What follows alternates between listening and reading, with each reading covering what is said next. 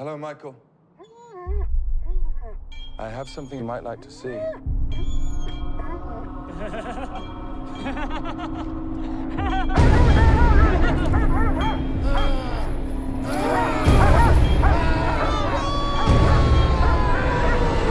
Hello, welcome back to the final episode of the Halloween retrospective.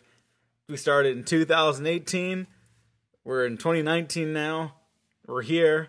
We talked about 11 Halloween movies, including the one we're about to talk about today in total. It's been a trip. I'm your host, Diego Crespo.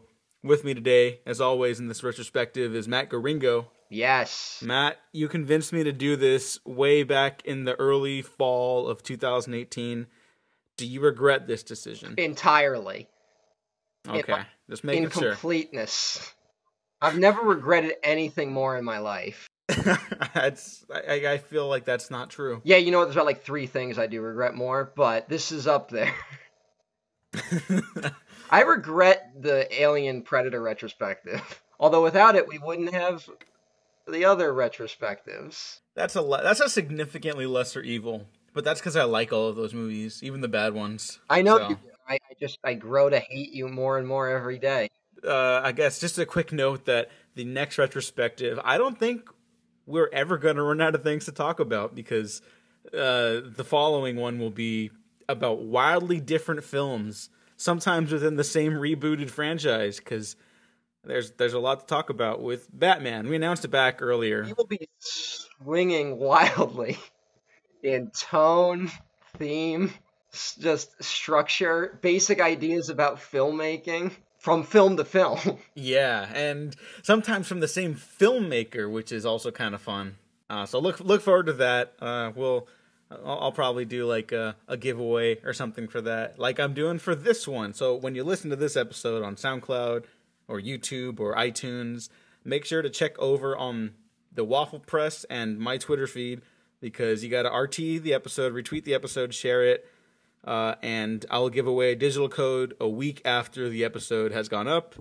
So make sure to go do that for a digital code for Halloween 2018, directed by David Gordon Green, the movie we're here to talk about today, and the final Halloween movie for now. We'll go back to it when they announce the sequel, because that's totally going to happen, because this movie was a huge hit, critically and commercially, and it's one of the good times where I think Matt and I generally agree on a movie, too. Yes.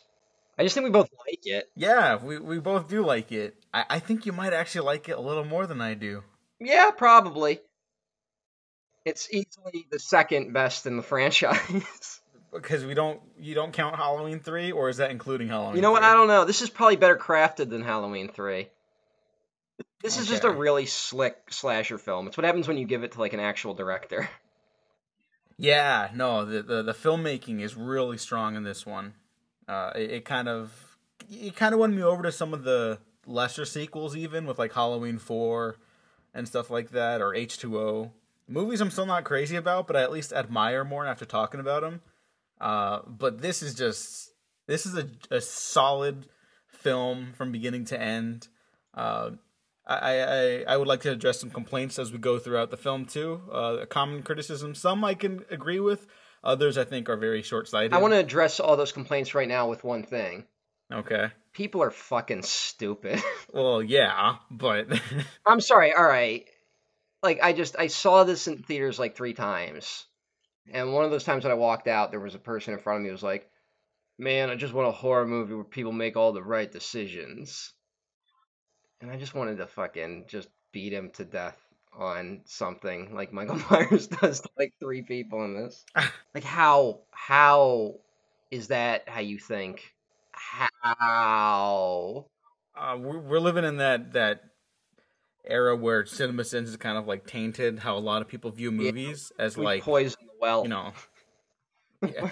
I think people are like, generally people are growing away from it. Like, you're seeing a lot less like defense of CinemaSins. You've seen a lot of pushback, and yeah, a lot less defense. In fact, I know people who would have defended CinemaSins to my face, who now don't do that, and that's now good. openly join in ripping them, but will not acknowledge that at one point they liked CinemaSins. I can let that slide, because who wants to acknowledge that? Hey, you I'm know? willing to acknowledge I liked the Nostalgia Critic at one point, and that is a mountain of shame. that I just. That's how I was like starting to get into that YouTube film criticism stuff too. I was like, this is fun. At the end of the day, the Nostalgia Critic did lead me to better personalities. So, I can be like, that stuff I regret, but I gained a lot from it. Whereas CinemaSins, I don't think I ever got anything out of, and I never enjoyed them. There's a current controversy going down, right? Yeah, there's a controversy that half of the people behind CinemaSins knew that they were causing it. They were trying to like shy away from it. Like, no, we weren't trying to steal someone else's podcast idea. And the other half genuinely did not know that they were stealing someone else's podcast idea because of the person they're working with. But then someone had like receipts of the person tweeting out like how big a fan they were of this other podcast called 80s All Over, which I don't listen to, not for any reason. I just haven't. What is the basic conceit that what are they stealing exactly? 80s All Over goes week by week, movie by movie throughout every year in the 1980s. I think they're up to like 84 right now because I think they covered Ghostbusters. Didn't Ghostbusters and Gremlins come out in the same weekend? Yep. Wow. Yeah. What a weekend. The podcast CinemaSins wanted to start was like one about 1989, and we're going to go through week by week talking about every movie. Like, it's broad enough where, like, if you went to court, you could probably wiggle out of it, but everyone would know that you're basically stealing the other person's idea. They probably could have gotten away with it if they acknowledged 80s All Over in the opening. Like, hey, we get that this is kind of similar to this, but come for our, take on it, and we're doing something. We got a slight twist on it. Yeah, they don't have anything worth saying ever. So, like, imagine listening to a podcast by people who run CinemaSins. Yeah, what could they possibly say? What could they possibly add to the conversation? Here's what you do. This is not about Halloween, but here's what you do with CinemaSins. You look up every video taking down the thesis of CinemaSins, which is that they basically have none. Mm-hmm. And look at everything else those people have done that are taking them down a peg, and you'll have better material in your lives. You'll have better video outputs and like subscriptions, and you'll be generally a happier person. I just found a gift card I received in 2016. Is it still eligible? I hope. It's for the Movie Tavern. I don't know what that is. It's like a place where you can go and you can eat food while you watch the movie. Oh, that sounds nice. It's nice, but the food's too fancy. Oh. Like, if I'm going to the fucking movies, I want shit food. I'm not there to, like, dine out. And I just wanted to bring it up because the gift card I have has the film Allegiant on it. Remember that? I do remember that movie. The Divergent series, Allegiant, in theaters March 18th, 2016. They canceled that franchise like mid-finale. Yeah, I heard about that. That's great. I love it. Fantastic. Hey, fuck all those kids. I only got one Series of Unfortunate Events film as a child, so... Yeah, that was good. No, it wasn't. I liked it. It's not good. Oh, well. It really missed the tone of that series. All right, well, Halloween 2018 is... Jim Carrey should play Michael Myers. No. No, he shouldn't. I don't know. I think he should play some villain in a superhero franchise. He played He was in Kick-Ass 2, wasn't he? I know he was. And then he like turned on the film. Yeah. And not because it sucked, but because it was like, he thought it was pro-gun or something. Yeah. Yeah. Jim Carrey's a weird guy. Yeah, people forget that he's like an anti-vaxxer. Is he still anti-vax, or was it just when he was with Jenny McCarthy? Oh, I don't know, but I don't know a statement of his that came out like negating that. Yeah, I'd want to distance myself from that. Yeah. I'd want to be like, hey, but whatever. We're all gonna die. Might as well be from a preventable disease. Everyone in my family turns into a nutcase this time of year. Yeah, I mean, your grandmother is Laurie Strode. She was almost murdered. Wasn't it her brother who murdered all those babysitters? No, it was not her brother. That's something that people made up. Do you know that I pray every night that he would escape? I've the hell did you do that for? So I can kill him. Yeah, I like this movie a lot. Matt, when this movie came out, you were constantly tweeting praise about it, and I agree, rightfully so. But you were also noting that there's a lot of layers to the film, and that you were taking more away with multiple viewings. And I'm very interested in what you took away from this film. Like, what would be the main theme of Halloween 2018? Something that most of these other movies do not contain, a theme. The fuck should I know? I don't know. I feel like you did research on this or something. I don't know. I don't know. The one I took away immediately was it's, kind of the obvious one, which is how we, in tragedy and in this franchise, it's kind of like commenting on both, that we tend to focus on the perpetrator more than the victims. That seemed to be a big thing that this film was going on about. Because this movie's filled with a lot of questions, and most of them are the wrong questions, and the movie knows that, which I found interesting. There's the oft-repeated line in the film, someone is obsessed with trying to figure out what Michael Myers said, and get him to say anything, or get him to react to anything, and that's just the wrong question to ask. And we all pay for asking that wrong question. There's kind of like that meta thing that's kind of like a through line in The Force Awakens too, where it's like it's commenting on the previous entries in the franchise while also letting the characters react to the in-world realities of their franchise and their stories. Yeah, franchises are getting aware in a way that isn't like just poking holes in its own logic, Yeah. Not in like a Joss Whedon way. Like, that's just obnoxious and makes you want to kill yourself over the 2.5-hour runtime of Age of Ultron. But I can't imagine ever sitting through that movie again.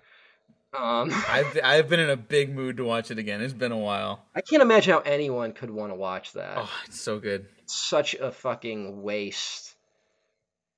Just, there's nothing. the nothingness to be gained by it. Made me realize that all the greatness of the first Avengers film is entirely accidental. Then what about Serenity? I don't know. I don't know what the fuck. That's like his only thing that he's done that I like. It's like, because I hate the Firefly TV show. Holy shit. Yeah, like that's an odd opinion. I've never really copped to it. Like, I knew I'd get like beat up by nerds. But I tried. Firefly is such a boring show. And I think when you force Whedon to, like, narrow his focus, he makes a better film. As much as I love Age of Ultron, I actually agree with that sentiment, but that's not what we're here to talk about. Can you imagine if he had written a Halloween film? I was just about to say, like, what would that even look like? I know exactly what it would look like. It would just be people, like, saying all the same shit from the original film just in different ways, or, like, playing into the tropes, like, specifically. It would just outline its agenda entirely. Just constantly. I feel like you'd end up with something like Scream. It would be, but like a less good version of it. So like Scream 2. A movie I like. I like Scream 2. Yeah, but not nearly as good as 1 or even 4. I would say more like Scream 3. Aww. Which is not good. No. I kind of like it, but no. I am a little okay with the setup of Scream 3, but I don't think it succeeds in anything it's going for. Sorry, Wes Craven. I still love you and I miss you.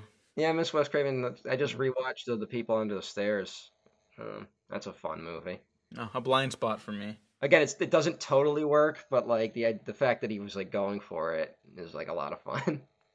I think Halloween 2018 is I know there's it's going to be weird addressing criticisms as we go on, but I kind of feel like it's necessary because I think this movie does get like the short end of the stick in terms of like being more than just a slasher movie. Like it's got a slasher movie with a purpose, and not in that way, where people are like, well, it's just a good horror movie, and not like in a dismissive way. Like it's got something on its mind, and I think generally it succeeds with like telling the story of Laurie Strode and like how these events like impacted 3 generations of her family. And I don't think the movie gives like concrete answers to everything, and I think that fucks people up. I think that like everyone kind of like because the movie portrays Laurie as kind of ruining her life preparing for Michael Myers, but then at the end she's triumphant. But is she really? And I don't think people know how to deal with that, you know? Yeah. Like, that's like, it's not a clean cut film. It doesn't fall, it's not, you know, it doesn't just like hand you answers about life. And that messes people up sometimes. I mean, there's like only one complaint like I can see. If you can't get over that hurdle, then like fine, but I would ask you kindly to just get over it and try and see what the film's doing. That's kind of been my attitude about a lot of movies lately, where like a lot of movies, especially mainstream big budget movies, they tend to work on some contrivances, and you have to decide how much weight you put on the contrivance. Mm-hmm. And this one has a pretty big one, but it's only one, and it kind of answers all the questions of the film. So let's talk about the killer ass opening. Oh yeah, because again, we both saw it in theaters. You saw it more times than I did, I think. The crowds were like perfect. I know there were some complaints, which is too bad. If you're like talking in a theater and being rowdy during any movie, like just don't go. It's fine. Yeah, I don't get it.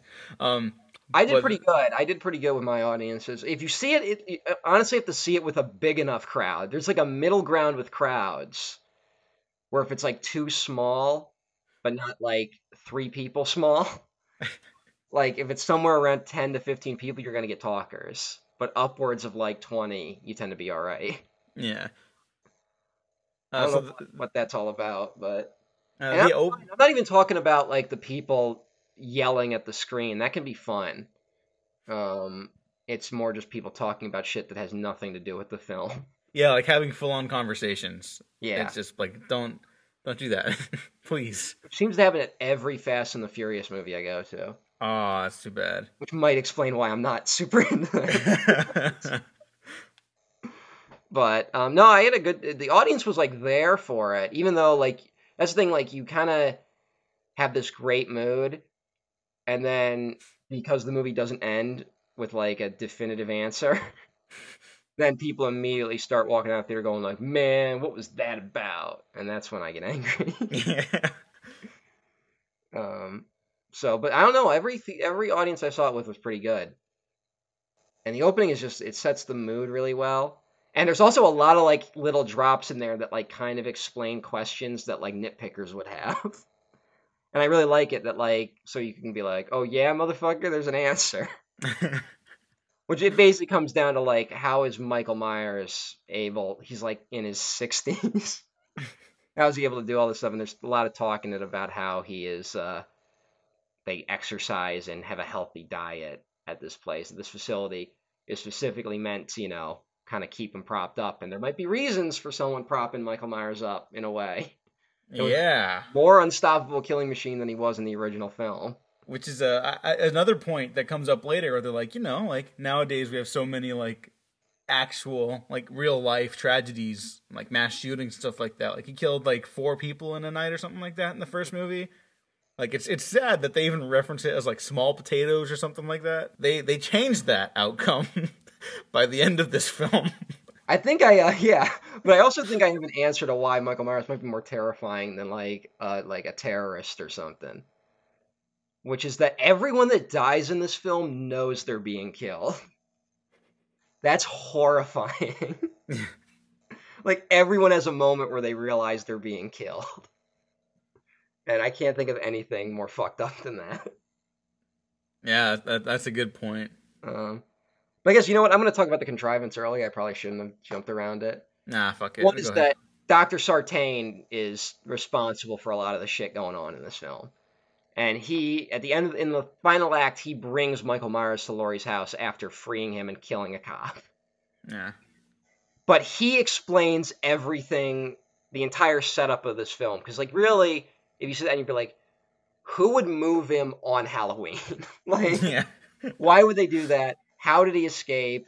Why is he able to do it, like, on this? Like, why was this series of dominoes just happen to go off at this exact time again? And the answer is Dr. Sartain did all of it. And that answers a lot of questions that they don't need to explicitly say. I don't think they ever say he's responsible for Michael escaping on the bus, but it's pretty heavily implied that he is. Yeah, like if you know how to watch movies, it's clear. It's clear enough. You don't need to go back to that because again, like having these answers spelled out is not the point of the new Halloween at all. And I honestly was wondering for a bit if it was going to turn out Laurie had freed him. Did you think that the first time you were watching it? I did. I was like, wait, is that where we're going with this? Because I was kind of on board with that. That's a good. I honestly think it's a deliberate fake out to think she might have done it. Because we see the whole thing of her going up to see him leaving. She's going to possibly try to kill him, and then can't do it, which means she might. But then we don't see her leave, so it implies that she stayed longer, and then she shows up in a bit of a state later. It makes you think that that's what could have happened, and at that point, we've already had a couple, at least one or two moments that are very explicitly setting her up where Michael used to be, and that she's taking Michael's place from the original film. Oh yeah, like that perfect like parallel shot of her waiting outside the school for her granddaughter, just like Michael was for her. There's that. That's like the most obvious one, but the one to me is just her not being on the ground after getting thrown on the roof. That's a really good, because everyone who watches it gets what that means. Yeah. That comes later though. And she even emerges from the shadows like Michael did in the original film. There's a lot.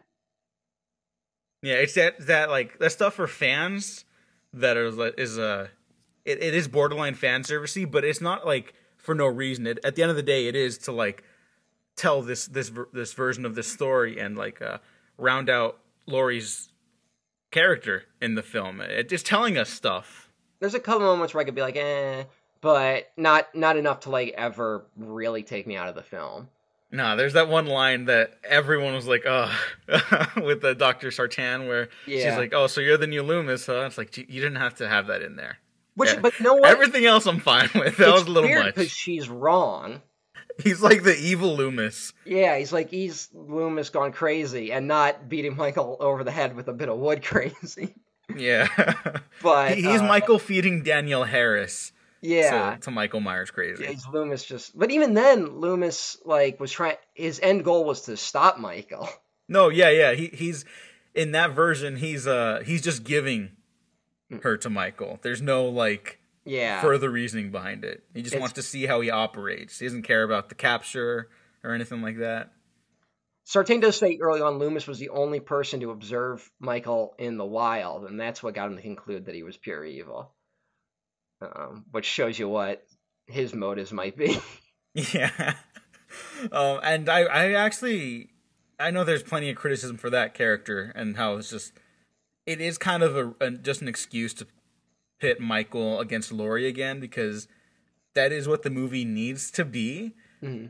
But in universe, like in this story, in this fictional creation, it's a natural part of the world, because everyone who's trying to figure out like the methodology of Michael Myers ends up dead or very dead. Like it's irrelevant, and everyone who tries to figure that out, or no one who tries to just survive. Well, it's the different levels of response to someone like Michael Myers. And I honestly think this movie captures that opening particularly, where they pull the mask out and are trying to get Michael to say something, and he just doesn't react at all.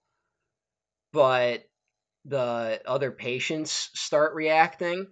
I think like that moment really captures Michael Myers as being both human and not, better than any of the other films ever did. When there's like even little bits of like wind starts like increasing, you see the patient's hair start flowing more wildly and stuff like that. The alarms start going off. It really brought me back to like that elemental feeling of Michael Myers that was absent from every other movie since the first one. Yeah. And again, it's not something that's literal or like too metaphorical. He's Michael Myers again existing between that plane of literal and fantasy. Like he is, but he isn't. He's both. And another reason why I think audiences have a hard time walking away from this movie without complaining about shit that doesn't matter. Because you can't really describe what Michael Myers is because you can't totally comprehend it, you know? Yeah, and the movie makes that point that to finally bring us back to like the character story in this movie, that it's not about that. Michael Myers is whatever the movie needs him to be because it's focusing on the characters who survived Michael Myers, and specifically Laurie, and the ones who struggle to survive throughout the night, because most of them don't. This one has the highest body count in the series, probably. Significantly higher than most of the other ones. I think maybe 4, because 4 is that scene where Michael's throwing all those people off the truck. And the entire police station. You're right. Okay. Oh, yeah. 4 might at least equal it. Although, you know what? A lot of people die in those fucking zombie ones. You know what? Kind of, but really, he always maxed out like at 15 or 17. Mm. This one's like at least 30 people. Yeah. I don't know. It's a lot. It's a lot. People get fucked up in like very gruesome ways. Yeah, and it holds back where it needs to. Like, there's that great shot when Michael's fully unleashed on Haddonfield again, and that classic John Carpenter thing kicks up, and they're redoing that Halloween 2 shot of him walking through the neighborhood on Halloween. There's a moment where he picks up a hammer, and you know exactly where it's going, and you never see the impact. You never see anything. You just see the aftermath immediately. Yeah. And it's almost tasteful in a weird way. Like, you know enough that you don't need to see it. Well, it knows that the horror of the moment isn't the violence. You know? Yeah. Like, because if you're constantly just setting up violent moments, then you're kind of telling the audience to be like, get ready. Here's what you're supposed to focus on. And instead, you're supposed to focus on the horror of someone just walking into your house and just attacking you. Like, that's what's scary about it. And, I mean, I think the one that works even better is when the babysitter is killed midway through the movie. Oh, yeah. We spend, like, a good, 10 minutes with her. And we get to know her, and she's like a really fleshed out human being and a good person. And then she's begging for her life as she's killed, but we don't actually see her get stabbed. And I think that's important because then it's just kind of just exploitive, you know? Yeah. Then you're back to Halloween 2 territory. Then you're back to Rob Zombie's Halloween. Yeah. With Daniel Harris's that long attack on her. Which was just probably the most uncomfortable part of that whole fucking movie. Yeah, again, mixed feelings on that sequence. Yeah, hey. It lets these characters live and breathe. There's like a interiority to them that is very uncommon for the slasher film genre. You can see these people existing outside of the movie they're taking place in. It sounds like not a lot to ask for, but it's less common. But even Alien Covenant couldn't do it. No, I would agree with most of that. Most of the characters outside of that movie. Danny McBride should have fucking wrote Alien Covenant. I need them to do the third one, and I want Danny McBride to write it with John Logan. And then they need to put Ridley Scott in the closet. No. And fucking get Denis Villeneuve to do it. That would be the shit, but he's in Dune land now. So. Yeah, I can't wait for that fucking Dune movie. It's gonna suck. I'm very excited. Because Dune just doesn't really work, but... And I love Dune, but... Although I kind of wish he was doing God Emperor of Dune. I haven't read any Dune, so I'm just going in blind. Oh my god. It's fucking nutty. Like, even Lynch's couldn't really capture how fucked up those books are. Oh. But hey... The thing that makes those books great is that the author clearly didn't think they were that crazy. That's what makes it better. Anyway. Fuck Covenant.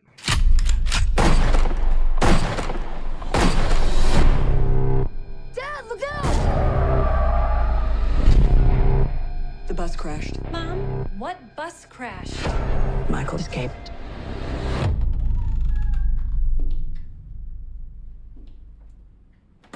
Excuse me, somebody's in here. Hello?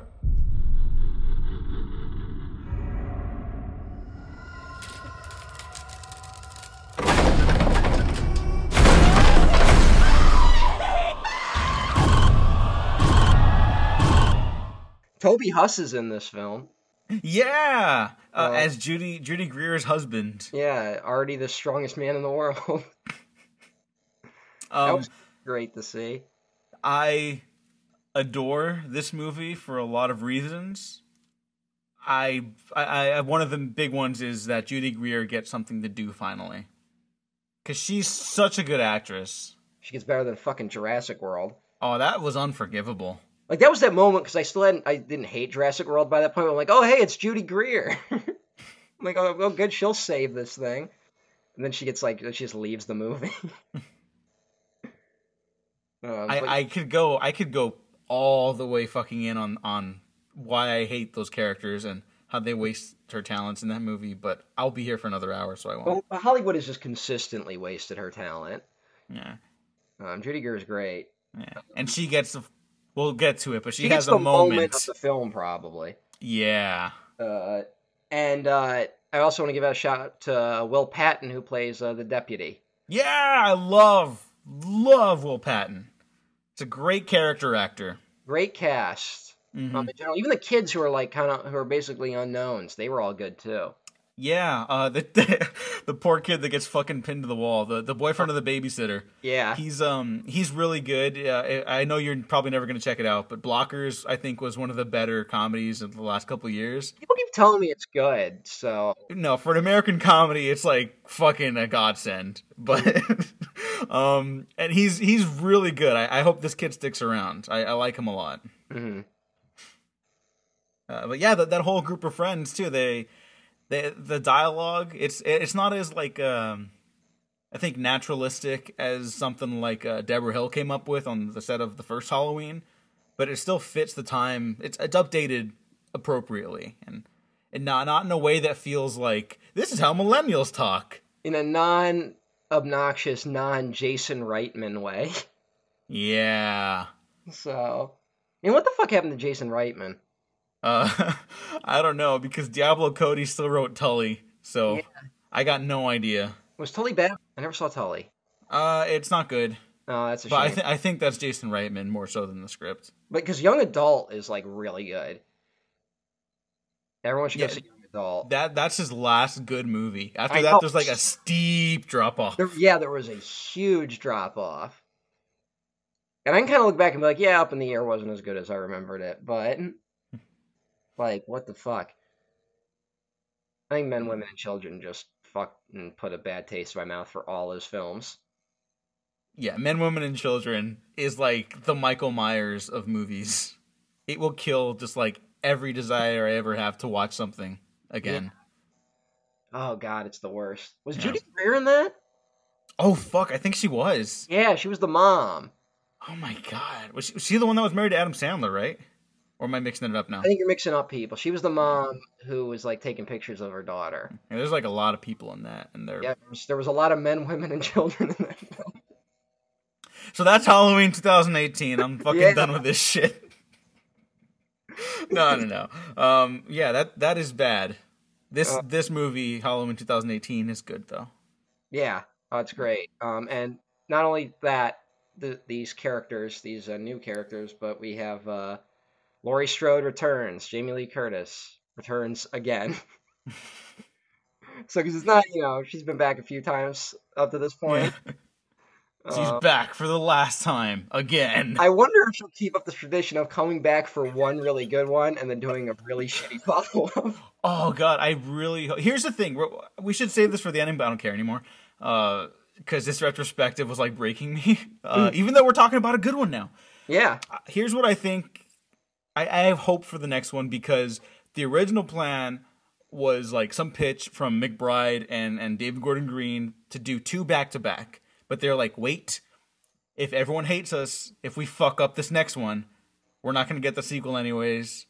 So let's do it one at a time. But they had a killer idea for a second one, which I'm very interested in, because you can't just do this again. If they do it, I'm cool. But it's got to be them, and I got to see what there's got to be more to it than just Michael coming back. Yeah. Although I think I stated on the last episode, which hasn't even been released yet, I said that I think Halloween works when you bring it back once every 10 years. which seems because that seems to be when the good ones are made. Because you have Halloween, then Halloween 4, then Halloween H2O, then Rob Zombie's Halloween, and now Halloween. No. Rob Zombie's first Halloween is not good. Hey, it's good enough. No. Well, that's the I'll odd make a one out poll. because it's technically 9 years away from H2O. So it's the odd one out. The odd ones every 10 years. I'm on board for most of your idea. But yeah, eventually we'll get to the 50th anniversary, and they're gonna do something regardless. Of course. So it would be cool if they waited that long. That would be very impressive. Blumhouse has the money. Someone please just do another Nightmare with Robert Englund. Like, just bring him back, please. But who would even direct it? Because that's a very there's a balance and tone in that movie that's really hard to get, especially from the later sequels. Because people expect them to be a little funnier now too, which is a bummer. Lexi Alexander. Oh, okay, yeah. I just rewatched Punisher Warzone, so. And it's the greatest movie ever made. Yeah. Yeah. Okay, so, that's a good one. She might be a good choice for that, but I think she wants to do original stuff, which Hollywood still won't let her do. Cause it's a fucking shit business. Dicks, yeah. Anyone who comes up with Looney Bin Jim should just be able to make any film they want. Dominic West is not in this film. Dominic West, no. He should be in the next one, but Dude, die the same way. Terrible Italian New York voice. Call me Jigsaw. Jigsaw. Oh, he's great. It's great. You know what? He's about as good as fucking Viggo Mortensen, and he just got an Academy Award nomination. Hey, racism, huh, Franco? The bada bing, bada boom. You're breaking my balls. Oh, he says that in the movie. That's nominated for Best Picture now. Nominated. It's gonna fucking win. Oh my! I hope the inclusion of Black Panther just fucks it all up. That'd be great if fucking Bohemian Rhapsody and Green Book divide the vote and Black Panther wins. Oh, that would be the shit. Because then all the fucking the cynical nerds will be like, Marvel movie. Well, fucking who cares? Backlash to Black Panther going on right now that we're gonna hear about it forever. I know.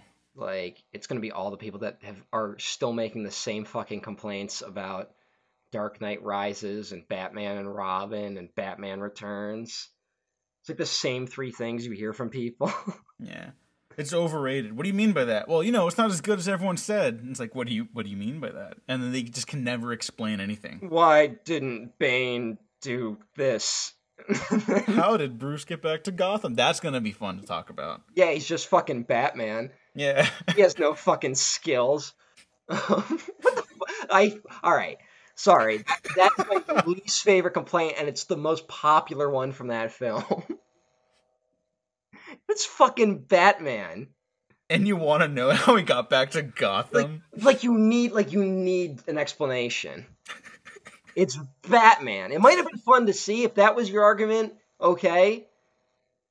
But it's not like he can't do it. He's the goddamn Batman. I'm very excited to talk about those, but we'll wheel this back. What about him fighting? He could fight Michael Myers on a catwalk in a sewer. You're excommunicated by a gang of psychopaths. He just doesn't say anything. He's just staring. Yeah, and we have to deal with that voice. Let's talk about the podcasters, I guess. Yeah. Okay, so waving their mic around. The villains in the new Halloween are podcasters. Well, they're not kick off. They're not the villains, though. No, they're not. But it's kind of fun to call them that. They're just the misguided people. Yeah. Dr. Sartain is very explicitly the problem. They're the first to go, basically.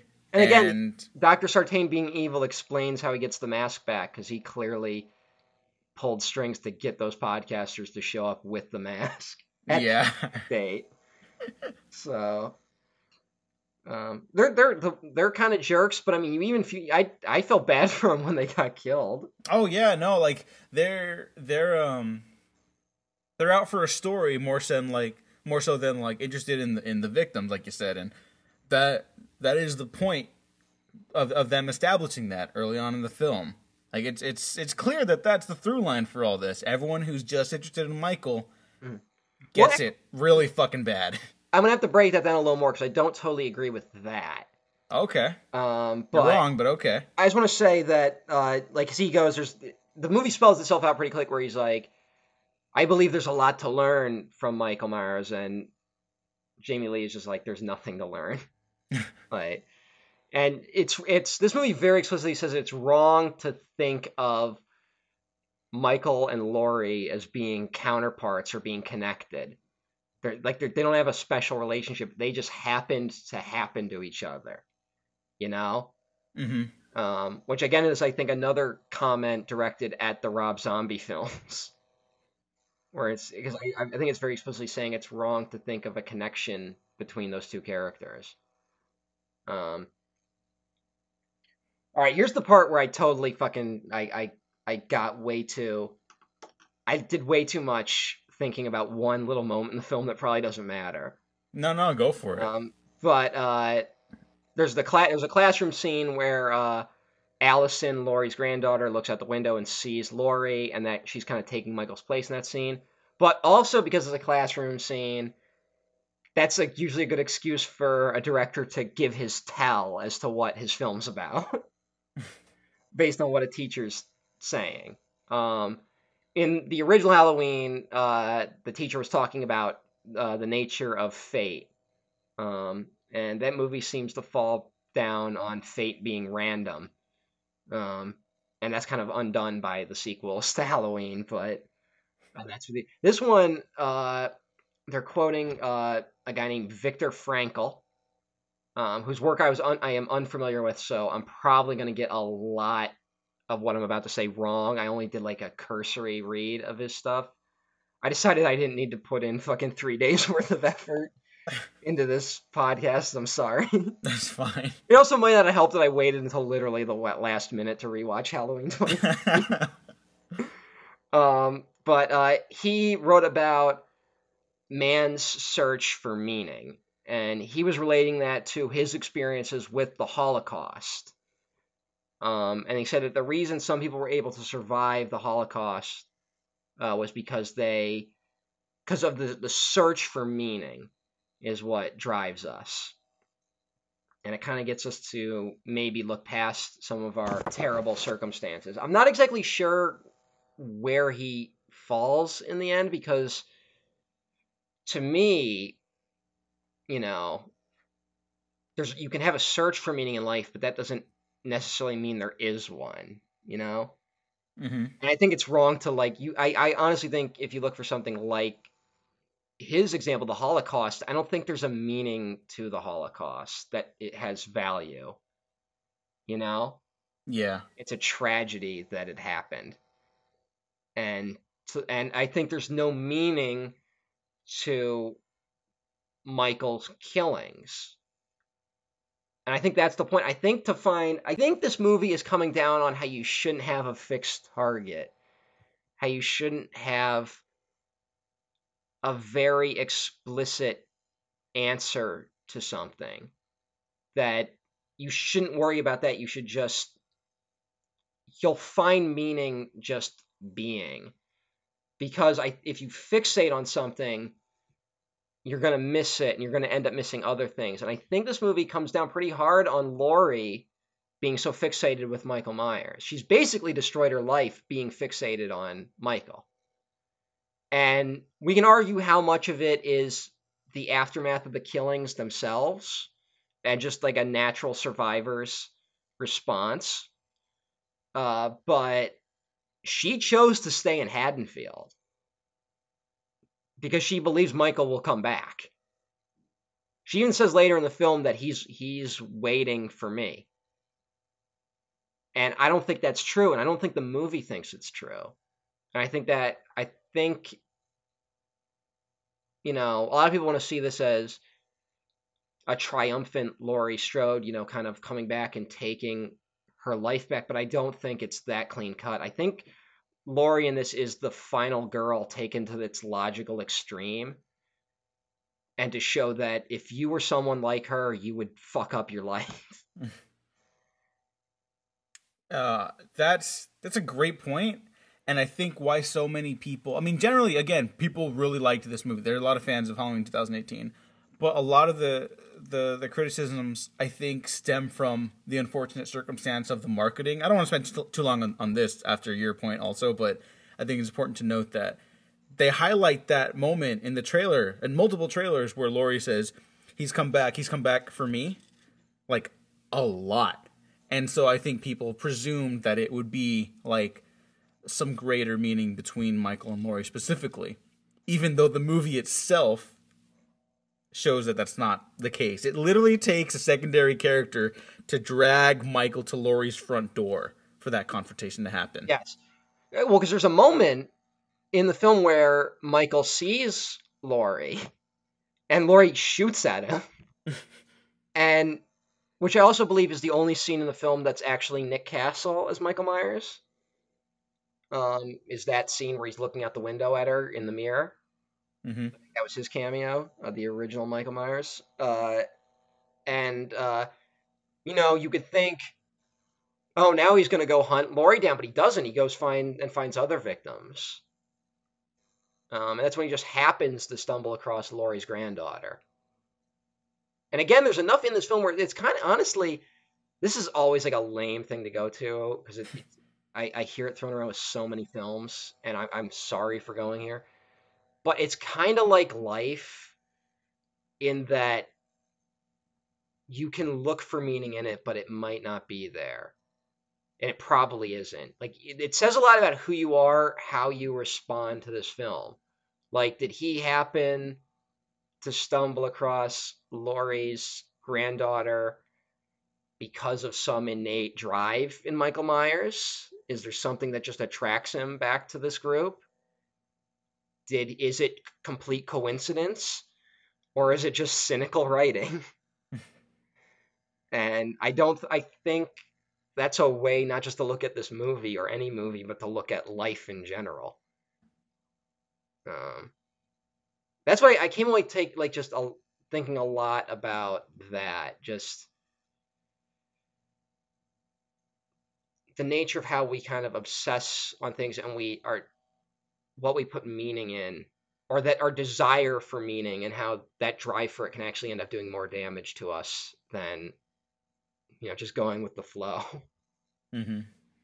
Because again, I think the movie is very critical of Laurie. It's sympathetic towards Laurie, but it's also very critical of her because she did fuck up her own daughter's life, which is sad. But it also results in her daughter being able to save herself. But at the same time, we wouldn't be in this situation if Laurie just got the fuck out of Haddonfield. It's a great testament to the writing and the creatives behind this film, that they understood that sometimes people can do good even in bad situations. No one is all one thing. These people make mistakes, but they ultimately, the family does care about each other. Laurie does care about her family, but she didn't always make the best decisions. And then on this awful, awful night where Michael comes back, she happens to make some good ones too. No one is just one thing. And I wish these kind of movies had more layers to their characters like that.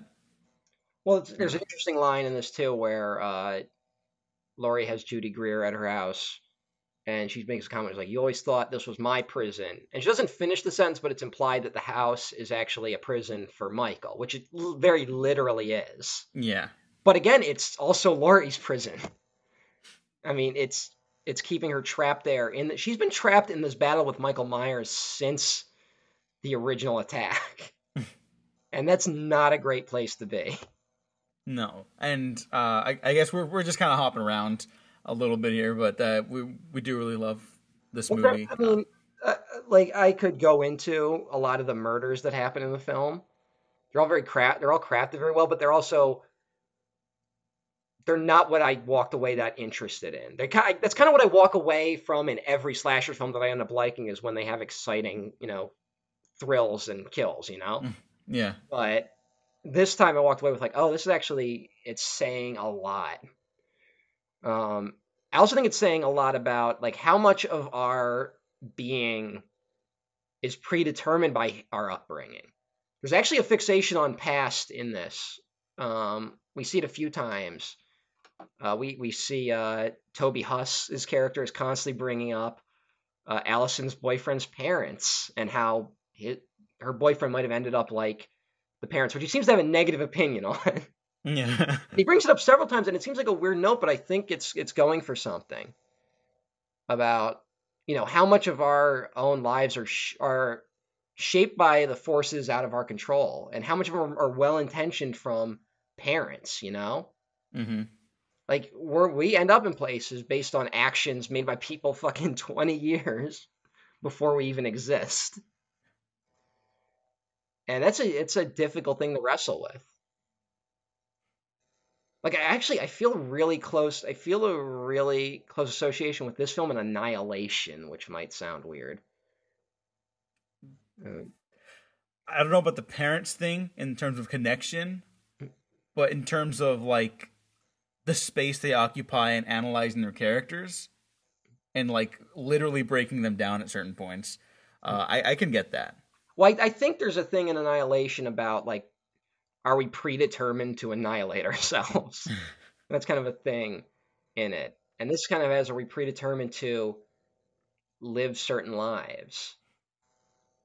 And I think that it gets interesting with there's a scene where when shit hits the fan, Michael Myers is definitely back and he's definitely killing people. Laurie calls Allison on the phone and is giving her instructions on what to do, and she says, "Do as I say," which is a very explicit callback to the original film, right? Yeah. But I think it's not just a callback. It might be more than just a callback, because that was Laurie's response when she was originally attacked by Michael Myers. That was her instinctual response back then, right? Mm-hmm. So does that mean that she was just destined to end up this way if a tragedy befell her? Like, was this destined in a way? Because of her makeup, she's destined to respond these ways to tragedy. And again, like, she might have responded, like, if that tragedy hadn't happened to her, she had her shit together as a teenager, and she kind of walled herself off from her friends a little bit, would she have ended up not that dissimilar if she hadn't had this tragedy? I'm not saying like a gun nut living in the woods, but she might be just as closed off in a different type of prison. I think they've turned Laurie into a very interesting character in this film. And I think it's so much more than just her being like a triumphant final girl. There's so rarely are women characters allowed to be like fucked up in some way. Like damaged, or like that they have problems that they just have to live with, that like they can't really fix. And they make decisions that we wouldn't make, but they're going to make them every time. Mm-hmm. It reminds me of the Sarah Connor a lot, which is, I think there's a clear inspiration. Yeah, there's definitely a connection of that. And I think a lot of people kind of cherish Sarah Connor as like a badass action hero, and she is, but she kind of fucked up John Connor. Yeah, she did. Also, and that's very obviously a point of Terminator 2 as well, and kind of Terminator 3. Terminator 3 is its own fucking bag, but Terminator 3 is really interesting because it shows, we get a glimpse at what would have happened to John Connor had the apocalypse not happened, and he's a fucking homeless person. Yeah, and I don't think that's a terrible idea. That movie's got issues apart from that. The problem is the movie has to be a Terminator film at the end of the day, so... Yeah, and it's lit like a fucking sitcom, but whatever. Yeah, but... Yeah. I think that... Fuck the Terminator film. I'm so done with Terminator. And... Because, again, at the end of the day, you do get... all 3 generations of women able to finally overcome Michael Myers for now, and effectively be victorious, but they're not. It's not a clear-cut win. It's not. It doesn't solve all their problems. It's not like, all right, we're done with this and we can never return to this story. It doesn't matter about that. What matters is that they survived, but there's more to life than just surviving Michael Myers. They've got a whole other set of problems. There's Well, I was gonna say, there's stuff to deal with still. they aren't just victors; they're survivors. That's more of where they're not victors. They didn't really win anything. Oh yeah, because everyone else dies. Everyone else dies, but now they're left with damage. And again, I think there's something about Laurie somewhat being responsible for it that I think the film knows. There's a scene in it, and I gotta bounce off you because I don't know what to totally make of it. But Allison is brought close to Laurie's house, and Michael Myers breaks out and kills Dr. Sartain by smashing his skull like a pumpkin. Oh yeah, that was a lot. We should also mention Dr. Sartain a little bit before that is talking about the nature of evil and Michael Myers and like what drives him. And he says something like unheard marching orders printed on his very being, which that to me is a very clear call out of the Rob Zombie films. I could see that one. That one makes sense. It just seems like anything Dr. Sartain says is like a call out of those movies. Allison is running through. She gets away. She's running through the woods. Michael isn't chasing her, by the way. Michael kills cops and then goes to the house. And she stumbles upon Laurie's shooting range. Do you remember this scene? Yeah. And she kind of has a moment where there's all these fucked up, dummies that have been shot, and she has like a little freak out. She's kind of like breaking down, and what is that? What are they trying to say with that scene? Because it's there for a reason. Why Alice is freaking out? No, but why? Why she stumbles upon that? Yeah, why does she stumble? Why even include that? Because nothing is gained or lost by it that is very, direct to the plot. Plot, no, but I think what they're going for there, because I didn't actually think twice about that scene, but I think you're on something where Allison has to, because we gotta trace it back a little bit here. Sorry about this, but Allison is the one who's closest to her grandmother Laurie. Everyone else kind of shuns her away until the real Michael Myers murder spree kicks off, right? And then everyone's kind of scrambling to stick together. But Allison's the one who's always been closest to her because she knows why people don't like her and why she doesn't get along with people. But it's her grandmother and she wants to be close to her. There's this great shot where Laurie's standing out next to a highway and cars are passing by and Allison's the only one that goes to join her as they stare off with the passing car lights going by. It's a beautiful shot and I think perfectly symbolizes the relationship she has to Allison in terms of everyone else is kind of moving on around her and Allison's the only one close to her. And so by having Allison go through the literal fields of trauma that Laurie has cultivated over the years, I think she finally gets it in a way that she hadn't before. Mm-hmm. And I don't know if you at the end of the day maybe need that, but I think it's important to have that. Well, because even without that, you end up with that killer finale in the house and everything. I'm not talking about whether that scene's needed or not. I'm just saying that they left it in for a reason, and I'm trying to divine the reason. I think that's generally the idea they're going for. Your idea is pretty good. I like it. Thank you. But I think, I don't know, there's something about, I think Laurie, Laurie has almost become an extension of Michael Myers' evil. In a way she didn't intend, Mm-hmm. I think she's inflicting damage on her family.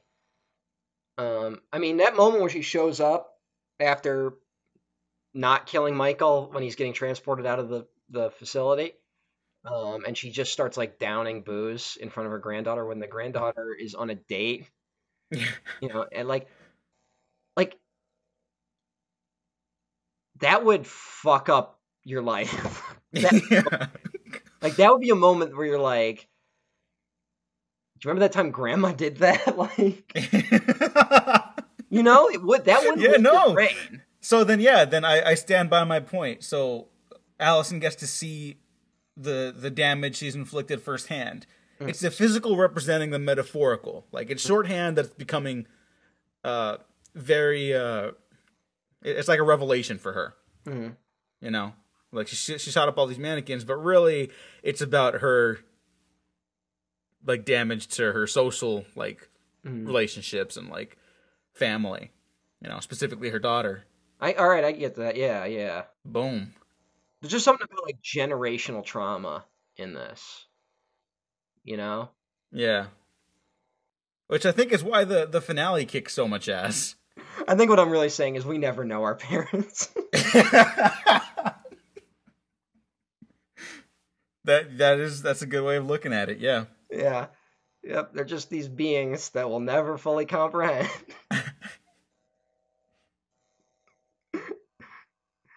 Oh well.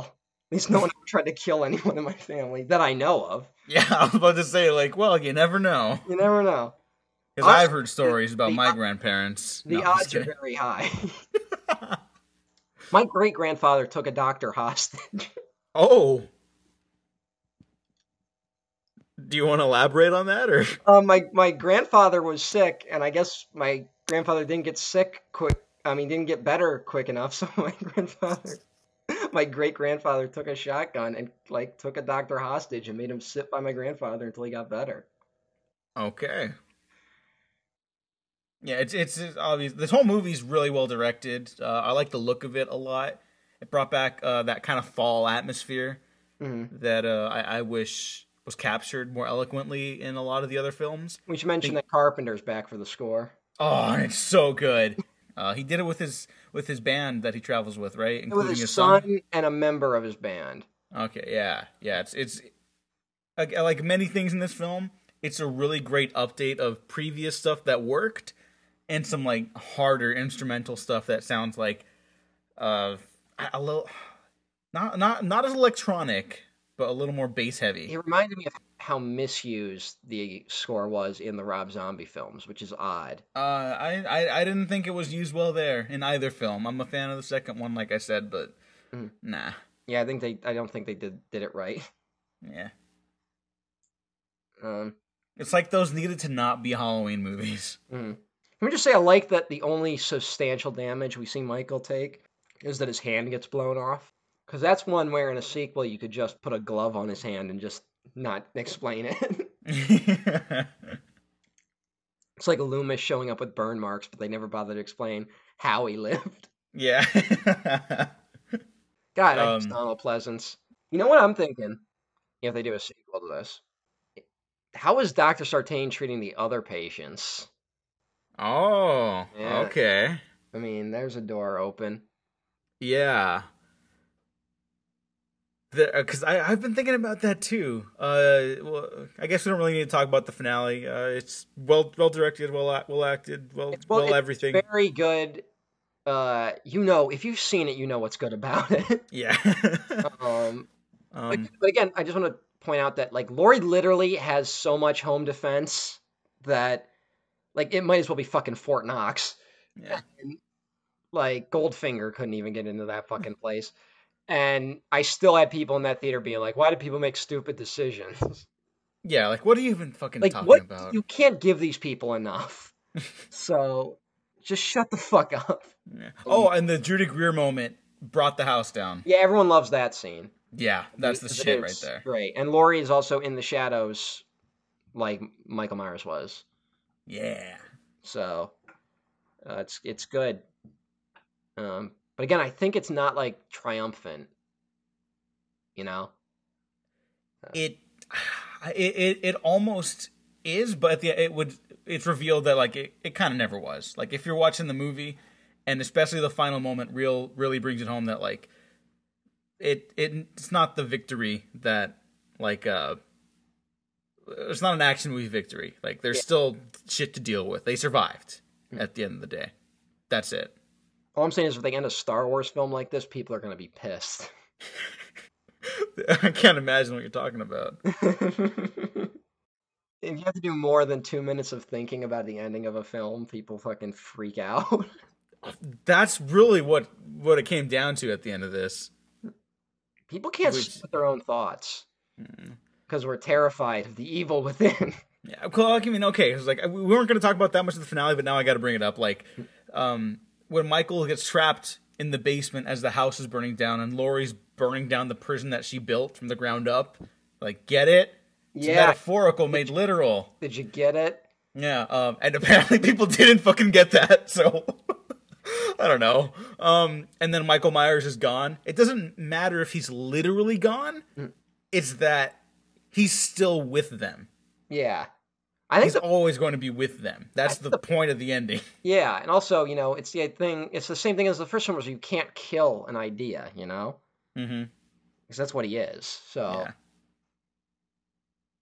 I don't know, people baffle the shit out of me.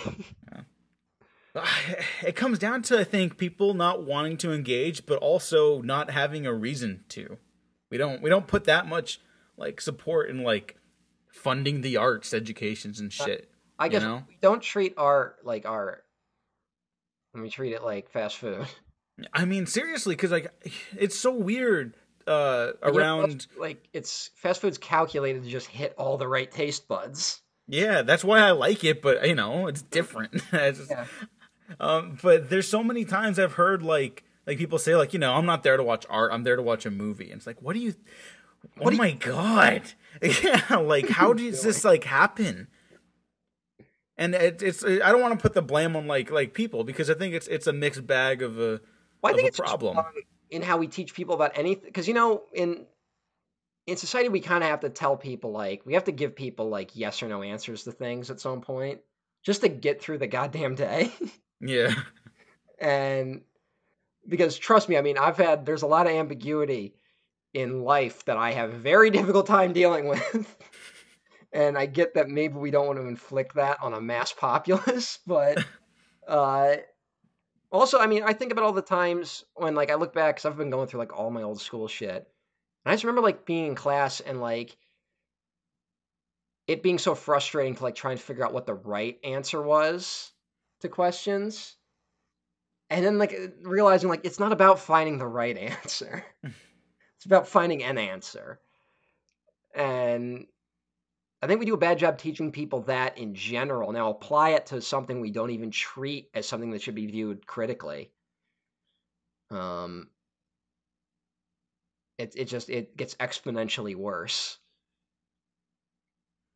I don't know. I don't know what's going on. I don't know. I hope we fix it. I'm optimistic somehow. I think we're starting to see a shift. Will it be quick enough? Who knows? But I don't know. It seems like everyday things are getting a little better. It's just that so far we've had no one willing to do anything. That's been the big thing for a while. Yeah. But you meet so many boring people in life that just don't want to. I don't want to say boring because I get it. Some people have more going on in their lives. I get it. But then maybe don't feel like you're good enough to talk about something that you know nothing about. I don't know.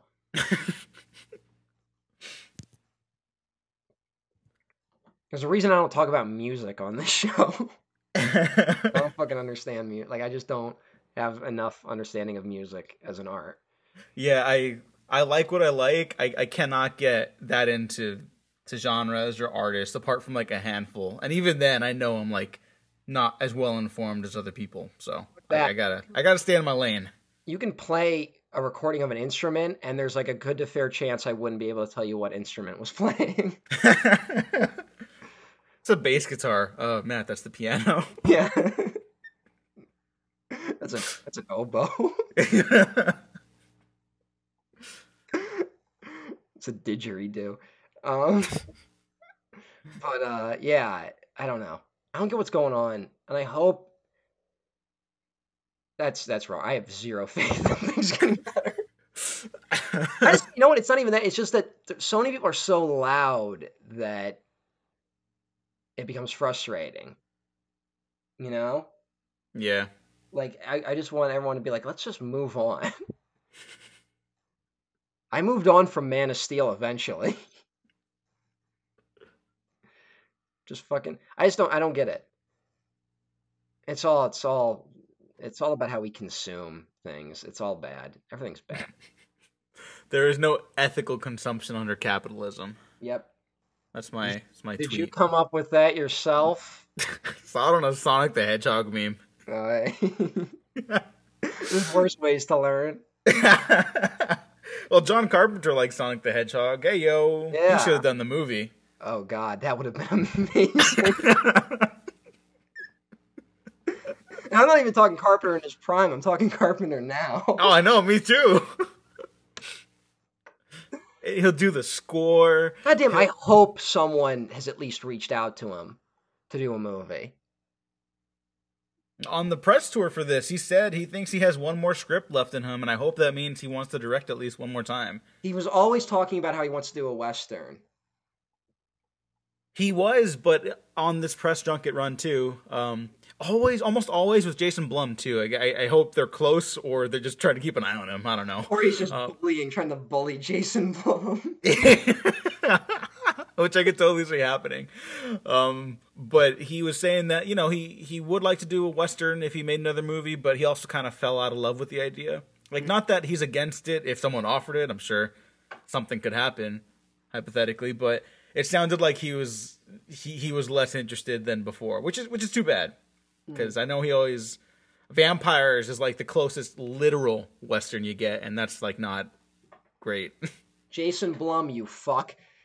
This movie made over $250 million.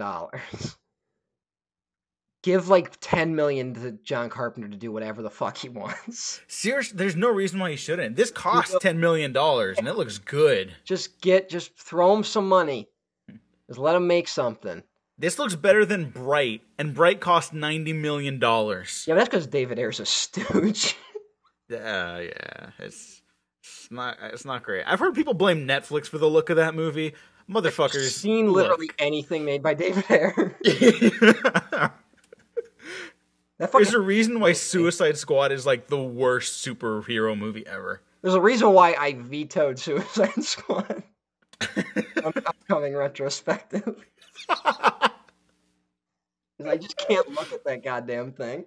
Yeah, I'll never watch that movie again. But yeah, no, give John Carpenter like a budget, $5 to $10 million.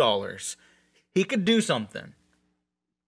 It'll make its money back just because it'll be the return of John Carpenter. Yeah. Like, if you just hype it around that, the movie could suck. It'll still make its money back. Oh yeah, and to be honest, there's probably a good chance it'll not be great, but it'll be John Carpenter still. The Ward wasn't the best, but hey. I still haven't seen it. You know what? I want to rewatch it. Because you know what? Like I said, Cigarette Burns is Masters of Horror short was pretty good. I've been meaning to watch that, and I meant to watch it before we did this final retrospective, so I could say a piece on it, and I didn't, so I apologize. I think the thing I've learned, especially with like David Lynch coming back, I've learned to like keep in mind the weirdness of the directors I love. Like the pitfalls they all kind of have, you know? David Lynch has no pitfalls. Also, happy birthday, because it was his birthday like 2 days before recording this. Yeah, David, hey. But, you know, like David Lynch has like gimmicks that like when I watched them when I was younger, I kind of just forgave. Or like I just went like, oh, okay. You know, that you don't question, you don't think about too much, that like... Yeah. We're kind of trained as we get older to respond to those things, which I think is a mistake. And to me, I got to be like, hey, look, John Carpenter films have always had like a weird structure to them. So if he ever makes another one, I have to keep that in mind. Just let him and Kurt Russell team up again. Oh, Christmas you know Chronicles what? 2 needs a director. Oh yeah. Oh yeah. And you know what? Even if he teamed up with Wyatt Russell, if Kurt was like, hey, I'm not really down for this story. Mm-hmm. I'm kind of busy, but my boy is an actor now. And did you ever see Overlord? I did. It's a pretty good movie. It was pretty good. Wyatt Russell's very good in it. It felt like a John Carpenter film. I kind of. If you take out the competent action. Oh. I'm sorry. I really don't even mean that as a diss. That's what I kind of love about John Carpenter. If you remove the action and like the some suspense, because John Carpenter's always been decent with suspense. it feels like a John Carpenter film in its setup. On paper, it's John Carpenter. It's not. It doesn't look like a Carpenter film, though. Okay, yeah. I can get behind that. I'm just saying that seems like a story John Carpenter would tell. Oh, yeah. You know what I'm saying? Oh, you know what? I got it. Netflix. Let him make Shadow Company. Yeah! Shadow Company would have been awesome. Just fucking do it, you cowards. Do it. Everyone hates the U.S. now. You can tell stories that indict the American military now. Yeah. Do it. Do it. Do it. He's waited for this night. He's waited for me. I've waited for him. Get out! Stallone! Get inside!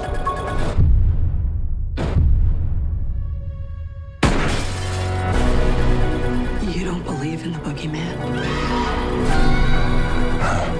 He's here! Michael! You should. Yeah, so that's my piece on that. Halloween 2018. Is there anything else you want to talk about? I'm good. All right. I'll mention that one last thing for that sequel direction you brought up. Because, like, even back in our Jaws retrospective, I was always kind of surprised that they never made the leap to making, like, Jaws, like multiple sharks. Halloween almost kind of does that with Halloween 6.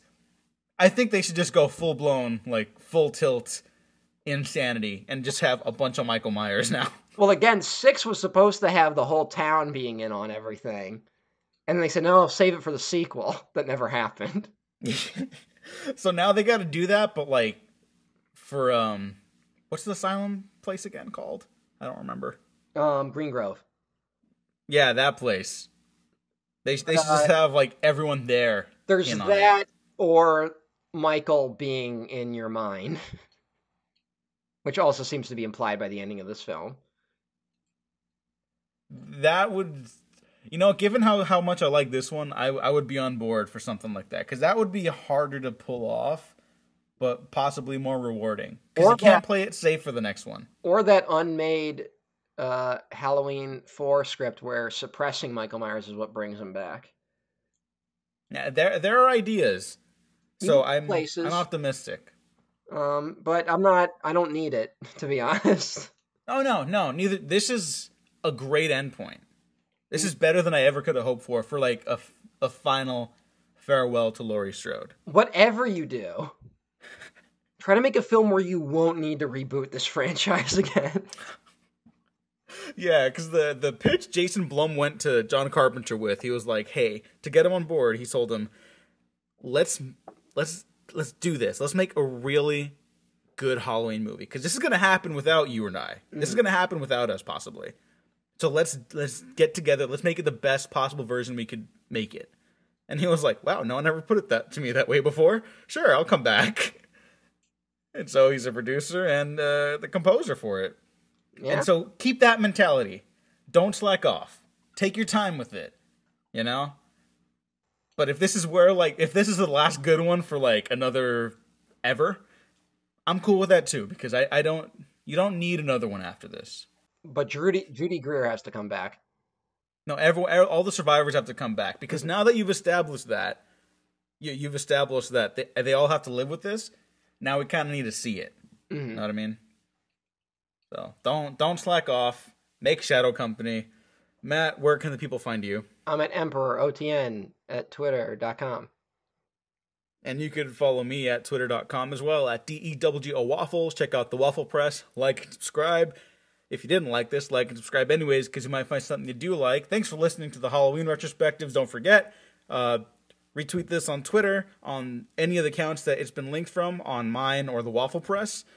And you'll be put in for a chance to win a copy or a digital code for the new Halloween movie. So thanks for listening. Thanks for watching. We have been professionally unprofessional. Can you close the closet door?